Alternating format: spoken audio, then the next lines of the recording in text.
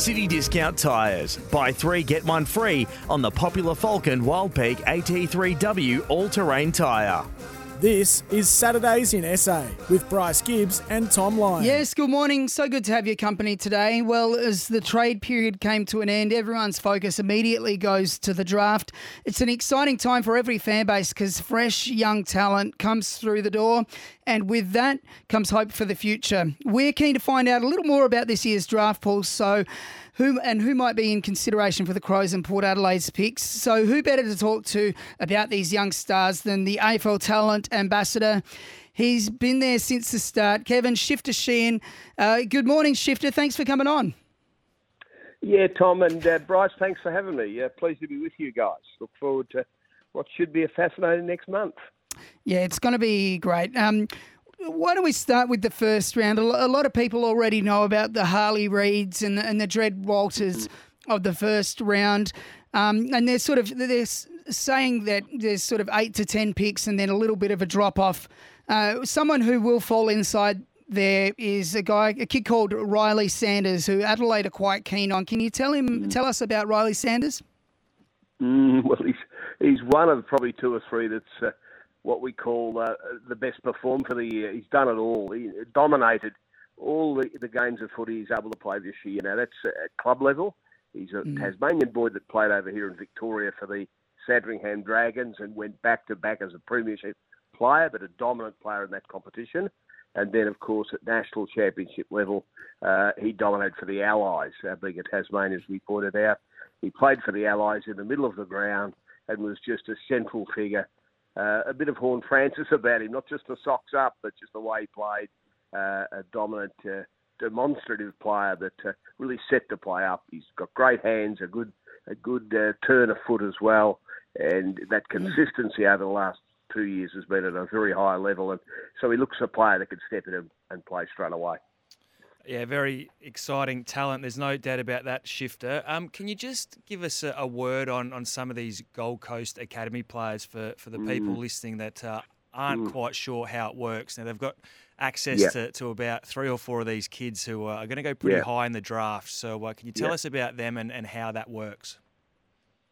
Yeah, the way it works is that they are part of their football academy. It's a special benefit given to the clubs up north in New South Wales and Queensland. Those 4 clubs, they've got their club academies with a special ability to be able to match bids on any of the boys in their academy should another club call the name out. Now, to match that bid, they need to use points, and the points come from what's called the Draft Value Index, an algorithm that was created based on the value of pick 1 right up to pick 73. And that value is based on the success rate of players at that level. You measure it by games played, but this was measured actually by average salaries to players right across games 1 up to 73.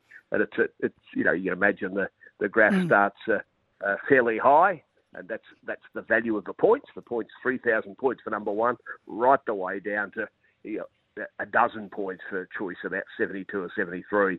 So they need to have enough points. So there's a chart there on it, so the clubs will know exactly. If someone bids at 3, I need to assemble over 2,000 points, etc., etc.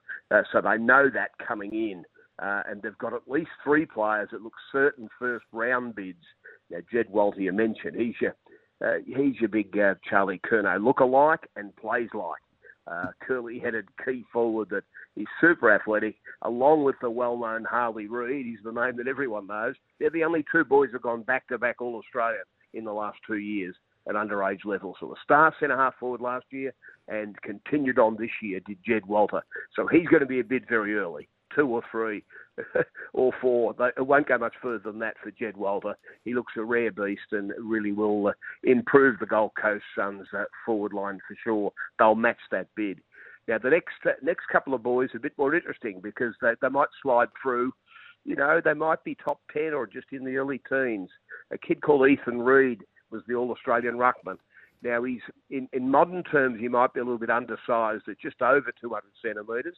Some of the boys now are up at 206, 208, but he is, even a potential centre-half back at that size. Kicks the ball extremely well. He's got wonderful endurance. In fact, in the in the combine flashed over the line just over 6 minutes. Like, you don't see kids at 200 centimetres running the 2K in 6 minutes. But this boy looks a special talent. Won all Australian honours as a ruckman, and so he'll get a bid maybe late in the top 10 or just into the teens. And then you've got the full of the ball, look-alike little Toot Miller. His name's Jake Rogers. He's your crummer, just a ball magnet that dominated again national championships. Young Walter and Rogers and Rude, all in the Allies, the side that went through undefeated, dominated against the Vics and SAWA. It's the first time ever in 7 years that the Allies have won the championship. So they're stacked full of talent. And those three boys will all get bids, we think, in the first round. But the Gold Coast are all set to be able to match those bids. Now, just outside of that is another boy, and we'll throw him in, called Will Graham. Tested magnificently, played extremely well in nationals, half-back or wing, or can play on the inside of the midfield. I think he's a player as well. Now, it might be in the 20s or 30s, but I think there'll be a bit for him. So exciting for the game when you look from a distance point of view, that you could have four contenders coming out of the Gold Coast. I only dreamt of that maybe 20 years ago, or before the Gold Coast Suns were formed. So that's great for the game overall. Yeah, I think that's great for the Gold Coast Suns, and it doesn't look like they'll have these concessions for a huge amount of time. So make hay when the sun is shining. There's been a school of thought out there that the draft, inclusive of Gold Coast's academies, drops off after the first 8 or 10 picks a little bit. So I want you to speak to that if you think that. And also, I've done my research. Now, Adelaide's pick will come in around pick 12 after those kids, and there's a couple of guys in that range. One of them is Connor O'Sullivan, and the other one is Caleb Windsor. What can you tell us about Connor O'Sullivan and Caleb Windsor? Yep. I'll go straight to those boys. It's the best way. O'Sullivan, again, we're talking allies a little bit here. He's a kid from up at just over the Murray border, so he's in that strip that is not tied up with the Giants. So he's in the open draft and has had a fantastic year. He's a key defender, 198 centimetres. He was your MVP for the Allies. Okay, we're talking all Allies here, but thank goodness he's in the open draft and had a great year playing for the Murray Bush Rangers. Super athletic and just improved outer side. Can stand on their shoulders, but also uses the ball so well. This young athletic fellow has been a standout player this year and one of the biggest improvers that we've seen right across the nation in the way he's played. So he's number one. Your number two guy was Caleb Windsor. Yep. Now, he's a speedy winger, one of the quickest players in the draft. He's an outside player, but plays that role perfectly. He's from the Eastern Ranges, Vic Metro boy. And that blistering speed is his great weapon, and he showed that very consistently this year at national level and playing out there at the Eastern Ranges. So you've got speed on the wing, or you've got the key defender. So Tommy, being an Adelaide supporter, Shifter is very excited with a couple of picks in the top 20 for the Crows, but the rivals just down the road at Alberta, they've just got pick 73 in this year's draft. Now, we see some flyers each and every year. They're certainly out there. Yep. Robbie Gray with pick 55. Luke Parker was another one that went late in the draft. There's always diamonds that you can find late. I know it might be hard to name a couple, but in this year's draft, there's certainly some that Port potentially could find later in the draft. Well, they'll get a good one. There's no doubt. Like history, the draft history. We're up to 38 years now, Bryce, of drafting. So there's a fair bit of history there. You can go back to James Hird in the 70s. They'd love to pluck a James Hird back there. Yeah, Dane Swan, I think, was in the 50s as well. You talk to Robbie Gray. What a career. So there'll be hidden gems on the basis that they just haven't been, I suppose, fully seen at national level. They might have been injured during the year. A great one was Brian Harris at the time, Brian Lake, taken, I reckon, in the 70s back in the Super Draft. I'll never forget being across at the Combine over there in SA. This is the state-level Combine, and the Western Bulldogs making some inquiries about sleep apnea, which Brian had suffered at the time. And the doctor explained that, that's treatable and that can be corrected, et cetera. And, of course, the Bulldogs tucked that away, knowing that game that they'd seen earlier in the year, that super game he played before he started to get sleep apnea, was the one that he could potentially reproduce as an AFL player down the track. So that was that vital piece of the puzzle that probably others weren't aware of, that they dug up and found, that unearthed a bloke that ended up being a Norm Smith medalist. So you just have to work hard to get those late picks. We'll throw in a kid called Kane McCall hasn't been talked about when you look at all the top 30s around at the minute, but he's one of SA's best young prospects. And when you look at the detail, he's a strongly built boy, very good at stoppage, and had a pretty solid year for SA at under 18 level in nationals. But then at the combine, his speed, he was up in the elite top 5 in Australia. You don't see that in the way he plays at the minute. I think there's some untapped ability there. He's got some real power. He's a competitive beast too. He tackles them really strongly. So he just pushes himself up, I think, with that sort of performance that you didn't see coming from a boy that, I think has got massive upside with the physical development put into a full-time program. So we'll look out for him on draft night. Yep, that's Kane McCall from North Adelaide and Central Augusta. Just continuing on from the combine, obviously every lad wants to put their best foot forward and test really well. It's not the be all and end all, but it certainly gives you a great starting point. Were there some bolters in the national testing that really just caught a few recruiters by surprise and tested really well? Because if you can do that, it can certainly hold you in good stead leading into the draft. Yeah, I'll tell you what it does. When you do test well, they'll scramble back and look at your tape again, won't they? They'll review their thinking about you to see if they've got it accurate, because they will have predetermined thoughts on where you're ranked in the draft, which is strengths and weaknesses. This means that this guy will, he will look fantastic at the club should we choose him because of his athletic ability. That will stand out straight away, and maybe that will transfer into being suitable to play at the elite AFL level.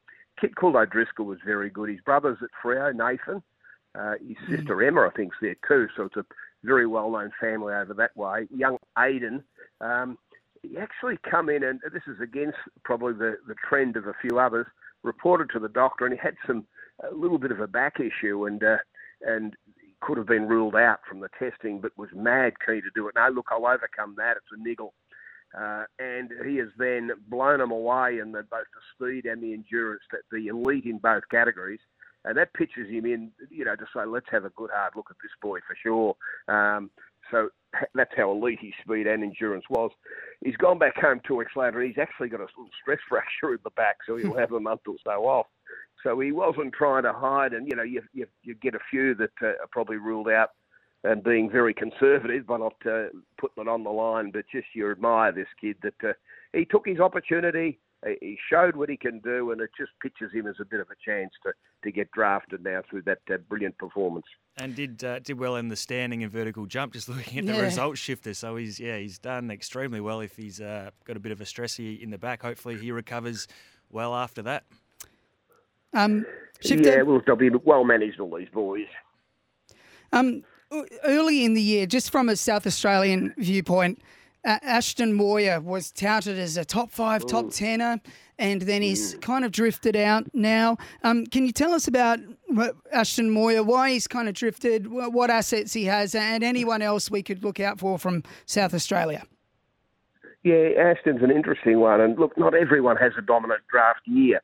Doesn't happen for all sorts of different reasons. And I know with Moyer that he did have a hip issue that really worried him through that April-May period and missed some games with it, but it was a niggling issue for him. So just not being free of that, couldn't play at his absolute best. His absolute best we've seen last year in his 17th year with his goal kicking.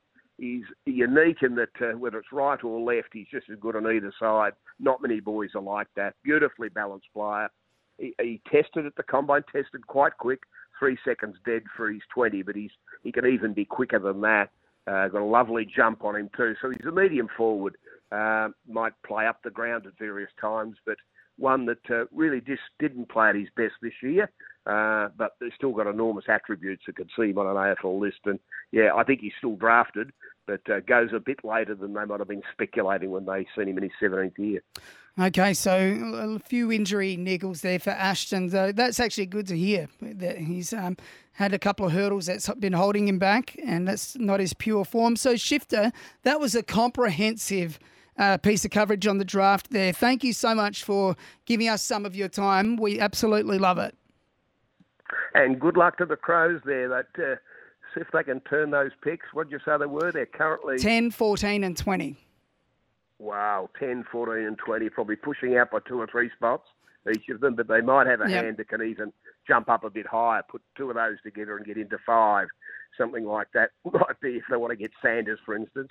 To trade up. I think he'll be in the top half a dozen. Yeah. Yep, that is their goal, they've said. So, yeah, hopefully they can get up. And I hear Port are looking to put pick 76 and a future 4th rounder together to get up to pick 60. So we'll see how that pans out. But have a lovely Saturday, Kevin. All the best, and Tom, Bryce. Thanks for having us. Enjoyed the chat. Thank you. Thanks, Shifter. Wow, he really is, as you say, the grandfather. The godfather. The godfather. Of the draft. He's an absolute star and one of the, as I mentioned before, one of the best, nicest people you could ever meet in footy. He's an absolute ripper. He is a great bloke. And I just loved that. Like, I get off on the draft stuff. So I was just like a little kid during that conversation. Great insight from Kevin Shifter Sheehan. We got to get to a break. We are coming to you from number 1 King William Street, which is powered by Lumo Energy SA. It's 9:50. And up next is our sports wrap from around the world. Producer Jace he's ready to go.